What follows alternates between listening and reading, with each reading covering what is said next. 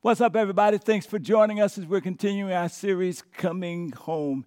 And I want to give a shout out to those of you who are in our San Jose campus, especially to those who may be coming back after visiting with us for Easter, as well as to those of you who are watching us online. And again, those of you who are reconnecting with us after perhaps connecting for the very first time at Easter. If you've missed this series, which has been one of my favorite series to teach, I want to encourage you to go to our website. Make sure you pick up on the other 4 weeks of teaching, including last weekend. And I pray you had a fabulous Easter weekend.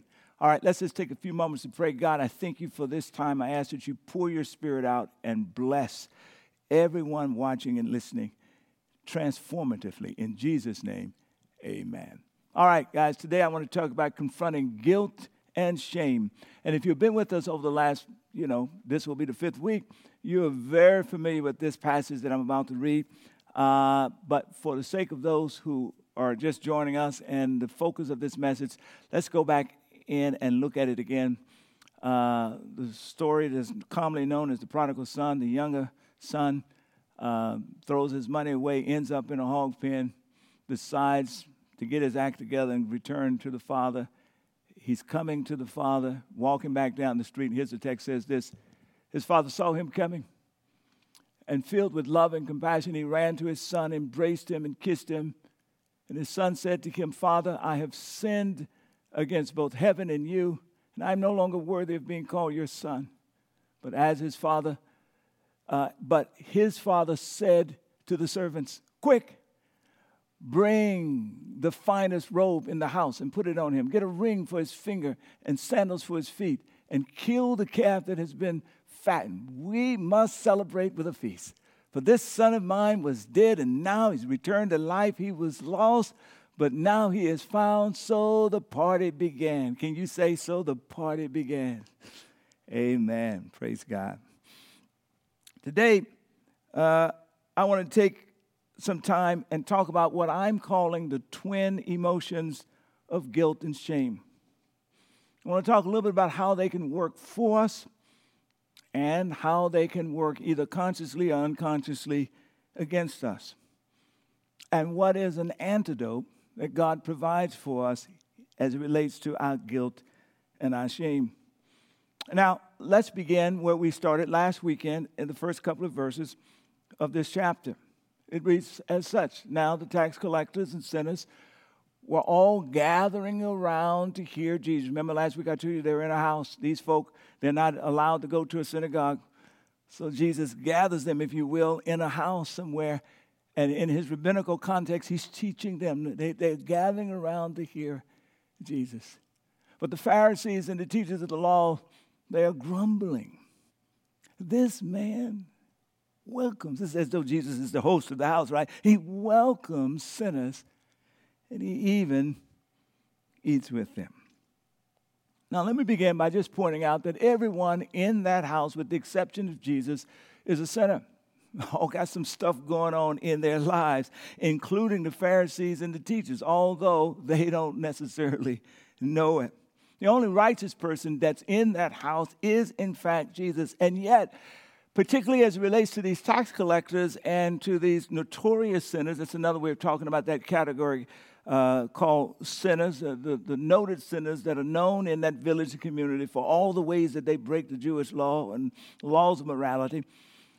Yet there's something about Jesus, the way he makes them feel, even as he teaches them, that causes them, with all of their guilt and all of their shame, to draw near to him, to come closer.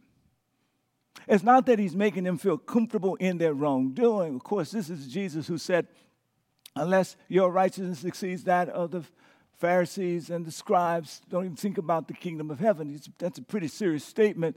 But it is that in his presence, despite their wrongdoing, they feel this affirmation of unconditional love that is absolutely contagious. Contagious.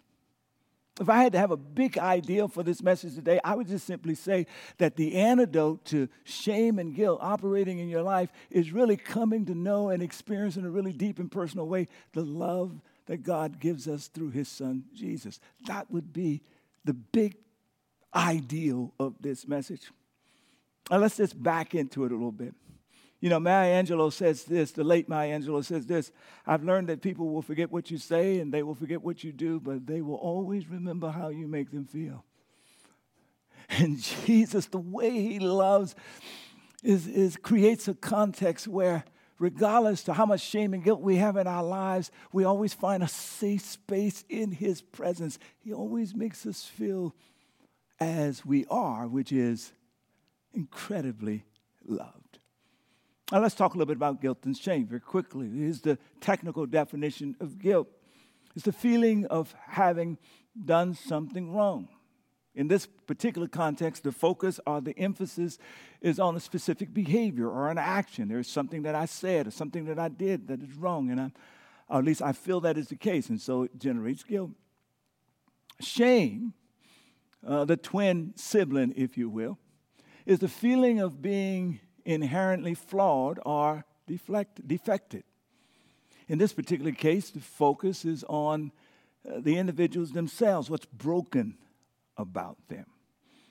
And I like to talk about this in the sense that guilt and shame kind of runs along a continuum. That we start off with guilt. There's something that I did that was wrong, or I made a mistake. At some point, I begin to feel embarrassed about that thing that I did, that mistake that I made. But if it keeps rolling, I get to the extreme of the definition that I just read, which is I begin to feel embarrassed about me. And I begin to internalize that the mistake that I made is proof that I'm a mistake. And that's the continuum. And part of what I'm teaching today is that up and down this continuum, there is a portion of guilt and shame that can work together in a productive way that can produce real health in our lives if managed correctly as we engage the love of God in Jesus. And then there is a portion of it that can be toxic and destructive. Listen up. I got an email the other day from someone who used to be a part of my church back in Boston about 18 years ago. He was reaching out, and here's what he said. I know it's been a long time since we've shared time together, but you are close to my heart. I mean that sincerely, he writes. I'm a better person, and then he puts in parentheses, still not quite a good person, and he smiles, because of you.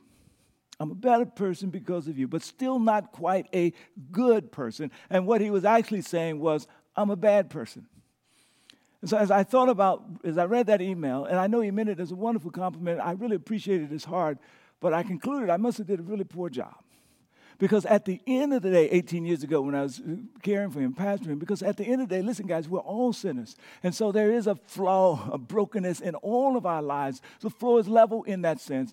But shame, in particular, has a tendency of seducing us into believing that there's something that is so wretched about me that I'm beyond the reach of redemption, that even Jesus cannot save me. I'm just that broken. You know, I think there's some people probably watching me, listening to me in the San Jose campus. Others are watching me online, listening on your phone or watching on YouTube. You haven't said it to anyone, perhaps. Maybe it's a teenager or a spouse. But that's kind of what you're thinking. You think that when it comes to you, you don't even have the capacity to keep growing and getting better and better and better. The gospel argues against that. The love of Jesus says, oh no, that is not true. Now, knowing the difference between guilt and shame that's working in a way to move us towards health, that's productive, and that which is toxic, chronic, which is destructive, knowing the difference makes all of the difference. So let's focus our attention just for a few moments on this story that is normally called the parable of the prodigal son or the lost son. I called it last weekend the parable of the father's house. The father represents God. He's got two sons. The eldest son really represents the religious leaders. The youngest son represents the folk who were in that house around Jesus who had really messed up pretty badly. And he was trying to help them to understand that they could always come to him and find relief for their guilt and their shame. So he tells this remarkable story how the younger brother very blatantly violates all of the laws of culture, breaks the heart of his father and shatters the heart of his family. He's probably hot-tempered, self-absorbed, entitled, immature, probably won't listen to anyone. He declares, he demanded, I want my share of your inheritance, Dad. I'm supposed to wait till you die. You won't die. I want it now.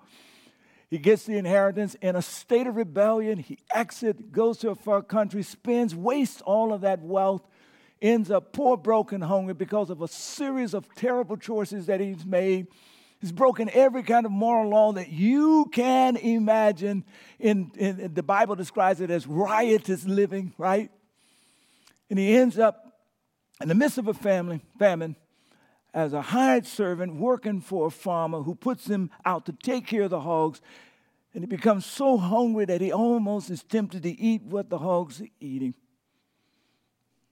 And there he is, with the hog pen representing for him and for us the lowest place that you can fall. Here he was, kind of an aristocrat. He falls from there to being the poorest of the poor solely because of his choices, almost to eat with the hogs, the worst place a Jewish young man could be, the lowest of the lowest. And so here's the first insight. Where does guilt and shame come from in our lives? Well, our wrong deeds obviously can be a source of guilt and shame. And Jesus is saying that this fellow's guilt and shame came from a series of poor choices and sin and terrible things that he had done. This was him, fallen to the lowest. And then Jesus kind of builds into this story something about the unconditional love. And it is recognizing the unconditional love that is in the Father that allows the boy to come to his senses. That's the secret right there. That's the antidote right here, right? Here's how it looks. It says, look, the young man became so hungry that even the parts that he was feeding the pigs looked so good to him. And here's the key right here. But no one gave him anything. He's a hired hand. But look at verse 16 again. No one gave him anything. They didn't care that he was starving. They didn't care about him. They didn't care for him as a hired servant. He could just die. This is what triggered verse 17. When he finally came to his senses. Notice, he's a hired hand. Nobody cares about him in the distant country. Here's what he thinks. At home, even the hired servants have food enough to spare, and here I am dying of hunger. And suddenly food becomes a wonderful symbolic representation of the love of the Father, and that the Father's love is so abundant that he doesn't just treat and feed his family well. Come on now. He feeds his hired servants well. Their plates runneth over with his love. It is the recognition that the Father has this kind of boundless love that enables the boy with his guilt and his shame, come on now, to come to his senses. And in this case, he decides, he says, look, I'm going to go home to my father, and here's what I'm going to say. Okay, here's the guilt. Father, I have sinned against heaven and you, and I am, here's the shame, no longer worthy. That's the word worthy. That's the shame. No longer worthy to be considered your son. I have so violated my status as a son. That speaks to identity, right? Until my basic request is that you would just simply make me one of your hired servant. And in this case, guilt and shame works together, right? Recognizing the unconditional power of the love of the Father. He gets up and he goes. And so here we find guilt and shame can be productive when they motivate us to healthy responses. Now this certainly should be obvious to us. If If we start feeling bad about lying or breaking the laws or hurting somebody's feelings, we stop, we think about it, and we turn, and we begin to move in the right direction. That's cool. The problem is, oftentimes, I want to talk more here in this instance about shame. Oftentimes, shame is kind of a hidden reality. And we don't know that we're dealing with shame until we find ourselves, watch this, rather than getting up and going to the Father, owning our stuff, we find ourselves shifting blame and responsibility. Let me tell you a real quick story, how this happened in my life. Many years ago, Rhonda and I got married while I was still in college. I had a wonderful, blessed position down in Baton Rouge on the Board of Trustees for State College Universities. I left early, like 6, 7 o'clock that morning. I was supposed to be back like 5 o'clock that evening. I didn't get back till about 10:30 that night. And when I came in, my wife, Rhonda, was just frantic. She said, "My God, you didn't call?" She said, "I've been calling hospitals all over between here and Baton Rouge, looking for you, so forth and so on." And my shame and guilt kicked in. And rather than owning that, I said to her something like shifting blame. "Well, baby, I had wallet, ID, et cetera, et cetera. If something had happened to me, I ended up in the hospital, they would have got my ID. They would have called you. So I don't know why you were like tripping like that." Can I just tell you that a Category 5 hurricane exploded in my house? Butters flying, legs flying. I mean, it was horrible. I'm shifting blame. Why am I shifting blame? Because I'm embarrassed. I'm ashamed. And what I simply should have said was just that. "Sweetheart, I am so embarrassed and so ashamed that I was that insensitive that I didn't even think to call you. I'm sorry." Essentially, that's what the young boy does when he goes to his father. He essentially says this: "I messed up, and I'm ashamed and I'm embarrassed. You don't even have to give me back my room. Cool." Notice what the text says about the father's response. Filled with love and compassion, he ran to his son, embraced him, and kissed him. He does all this publicly, by the way. And his son says to his father, "I have sinned against both heaven and you." Remember, he practiced his speech, so he's going through his script right now. "I've sinned against heaven and against you, and I am no longer," here's the word for shame. First, "I've sinned against heaven and you." That's guilt. Okay, I'm owning that. "And I'm no longer worthy," that's the shame, "of being called your son." And he's supposed to say, "Just make me one of your hired servants." But the father disrupts it. And the father says to the servants, "Quick, bring the finest robe in your house and put it on him." Now stop right there. He disrupts it. It is almost as the father saying, "Look, shame and guilt has done its part. It has caused you to get up, to come back home to the Father, to own your stuff, to see the waywardness of your ways, and to begin to think differently about how you're going to live your life. That's it. Shame and guilt has done its part. Let me cut it off here.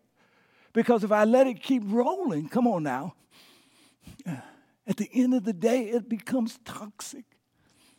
So I don't need you to be in a position where you keep remembering all the ways that you mess up. Look, if he had just brought him back as a hired servant, can you imagine? The boy wakes up every day remembering that he used to be a part of the family, but his behavior kicked him out of that place every day, every day. And the father says, no. I don't need to lock you in shame. I don't need to lock you in guilt. My love comes with grace and forgiveness. It's pretty powerful, right? I love that. Now, here's the other part. Another way of talking about shame and guilt is really in terms of using language like honor and dishonor. That oftentimes when we are feeling shame or embarrassed, we feel like we have, non-Western cultures use this term more than Western cultures. We have dishonored ourselves. And we often, that dishonor doesn't just flow on us. A lot of times, for better or for worse, other people feel that sense as well that are connected to us.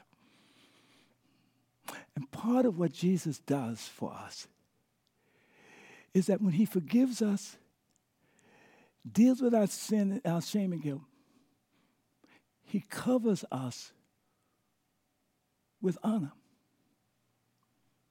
That's part of what's happening in this text, guys.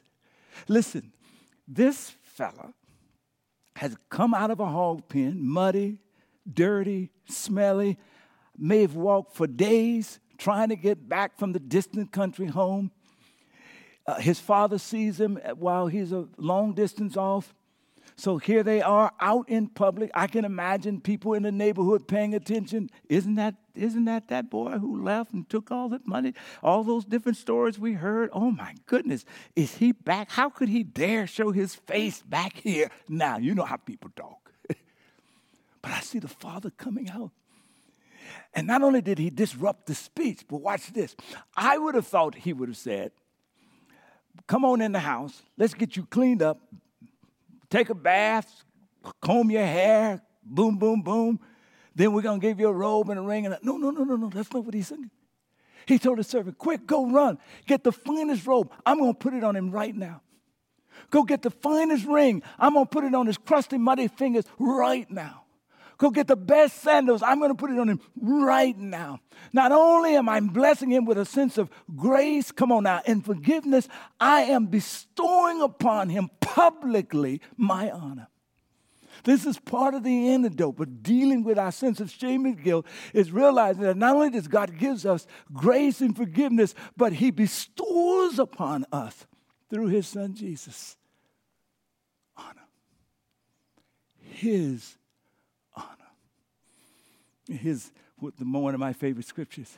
It's talking about crucifixion. On that rugged cross, it says, Jesus becomes sin for us. He takes upon himself our shame so that we might become the righteousness of God, that we might take upon ourselves his honor. His righteousness covers us, our muddiness, our stinkiness, our flawed, our brokenness. And when we begin to realize that we wear the honor of the King, that we are the prince and princess of the King of Kings and the Lord of Lords, it ought to change how we think about ourselves. It change how we think about life. It change how we live.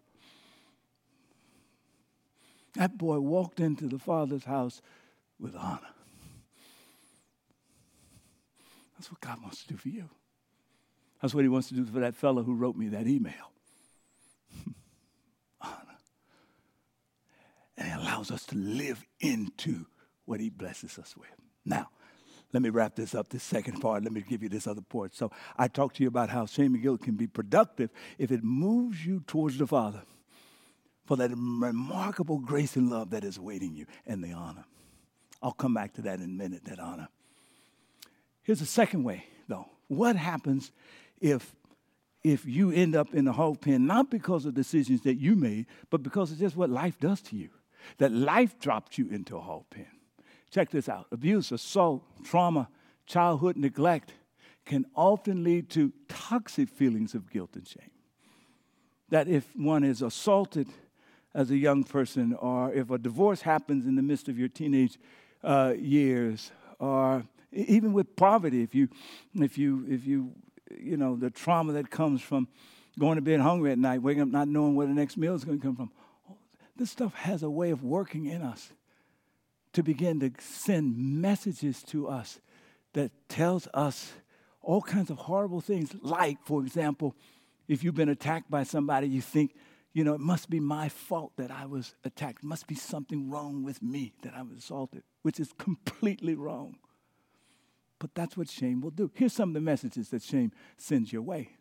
When you're under the power of what I call toxic shame and guilt. I'm bad, dirty, evil. I'm a mistake. I'm just a loser. Somebody listening to me right now, you use that language all the time. I'm just a loser. I'm just a loser. I'm unworthy. You heard the young man say this. I am unworthy.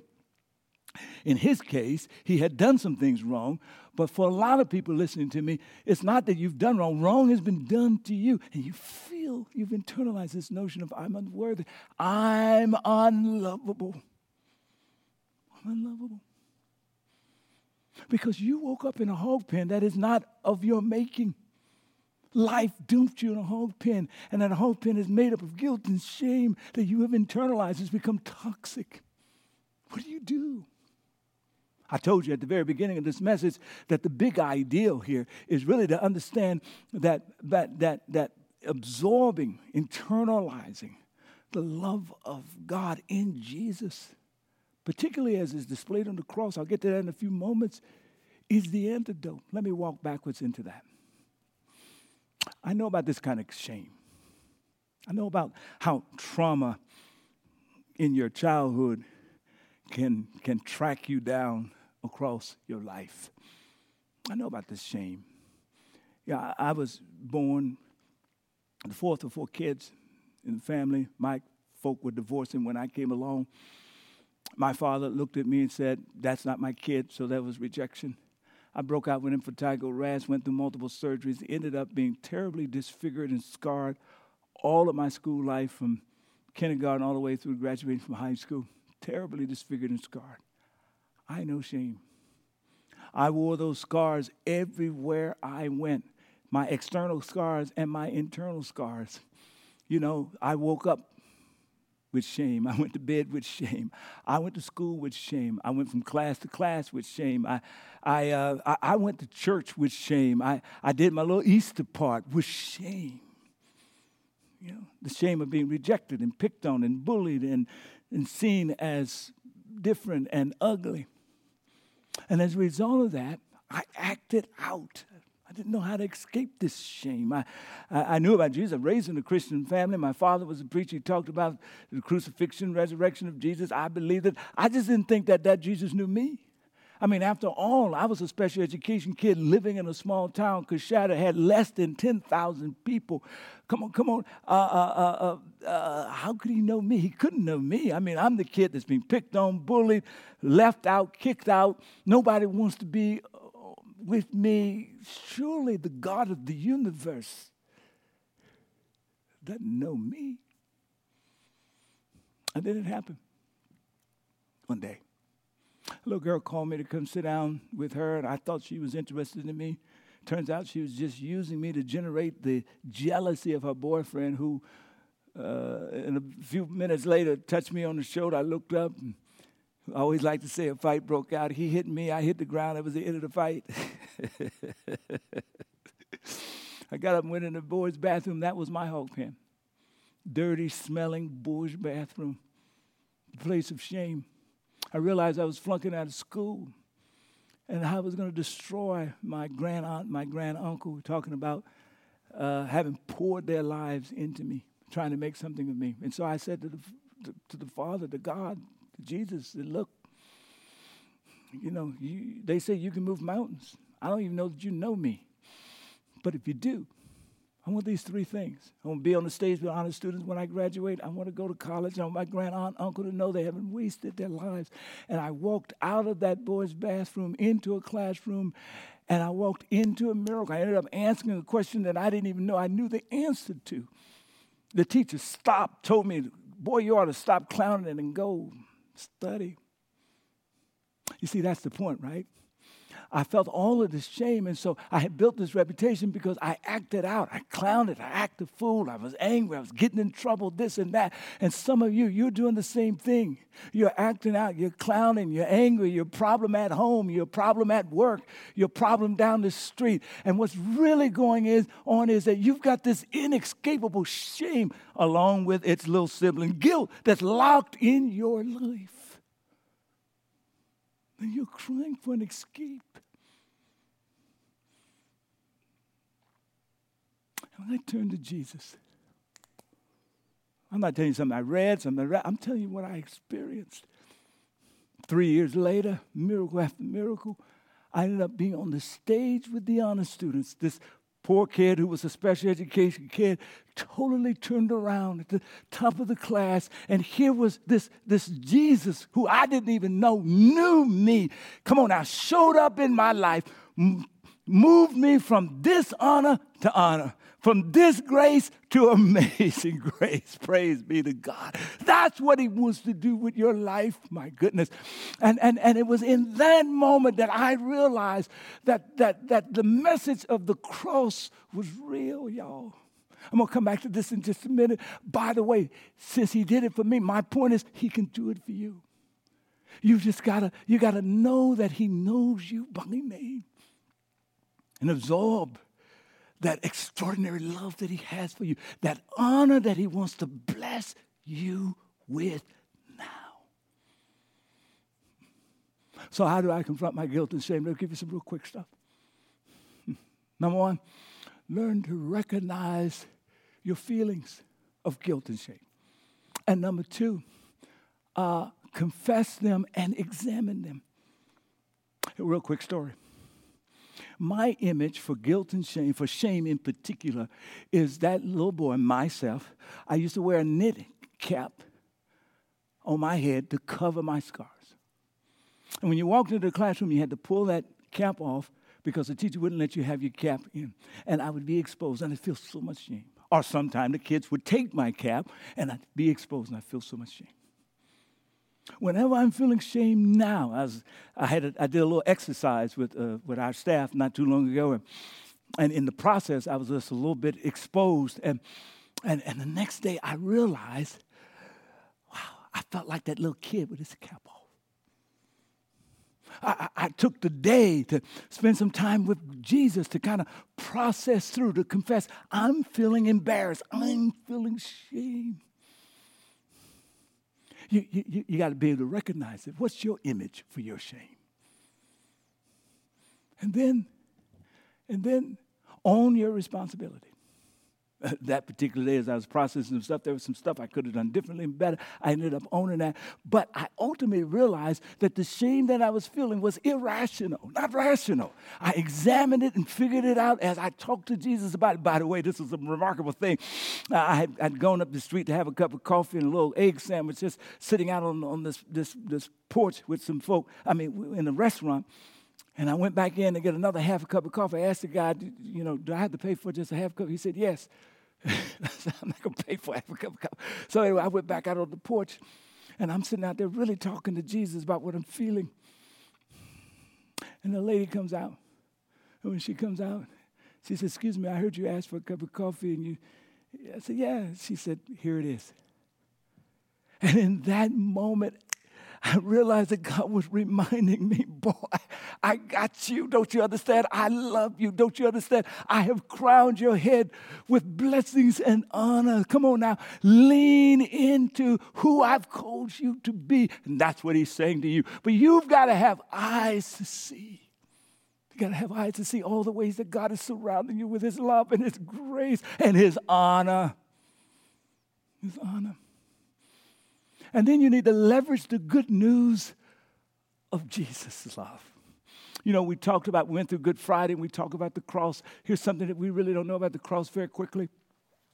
The Romans didn't put their own citizens on the cross. It was only for foreigners, and particularly those who might be leading an insurrection against the government. And the whole point of the cross was shame. Shame, guys. That Jesus shows up on that cross.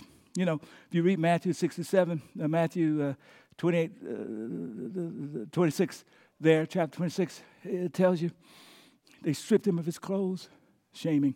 They spit on him, shaming. They beat him and turned him around and says, okay, King, tell us which one now is hitting you, beating you, shaming. They nailed him to that cross and hoisted him up totally naked, shaming. Soiling on himself, shaming. He went through that shame. He became sin for us. So we might become your name, put your name. You might, Hurmon, put your name, might become the righteousness of God. And that death on the cross was not just to pay for our sins and to remind us that he's with us in our suffering. It was the means through which he would ultimately, push back against the messages of shame in our life. It is the everlasting proof that the messages of shame are just wrong. The shame tells you that you are bad, that you're dirty, that you're evil. But when you see Jesus dying on the cross for you, 1 John declares this, that if we confess our sins, he is faithful and just to forgive us, that's the guilt, and purify us and cleanse us from all unrighteousness or wickedness. That's the shame. Come on now. And when we see him dying on the cross, then we know that he has become sin, that we might become his righteousness. And so I can declare, I'm good in Christ. I'm clean in Christ. I am righteous in him. It's the antidote against shame. Come on. When we think of that message that says you are a mistake, we can say, of course I'm not a mistake, because would Jesus have poured out his life for a mistake? And when we hear that message that says that you're not worthy, of course I'm worthy. Would Jesus have poured out and wasted his life for someone who he had not declared is worthy? Of course you're not lovable. Of course I'm lovable. Would he have died a horrendous death, experience he never experienced in eternity for somebody who does not have the capacity to be loved? Of course not. He loves me that much. He loves you that much. I love what Paul says that we come to a conclusion. Can anything, shame and guilt, come on, anything separate us from Christ's love? And does it mean that he no longer loves us if we have trouble or calamity, or if we are persecuted or hungry or destitute or in danger or threatened with death? There's shame attached to most of those categories, y'all. Come on.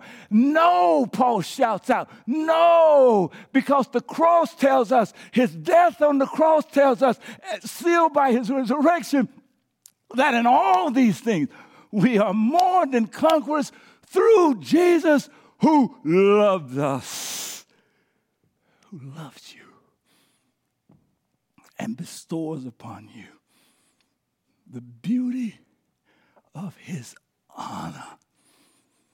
And that's the antidote against toxic shame and guilt. Believe it. Amen.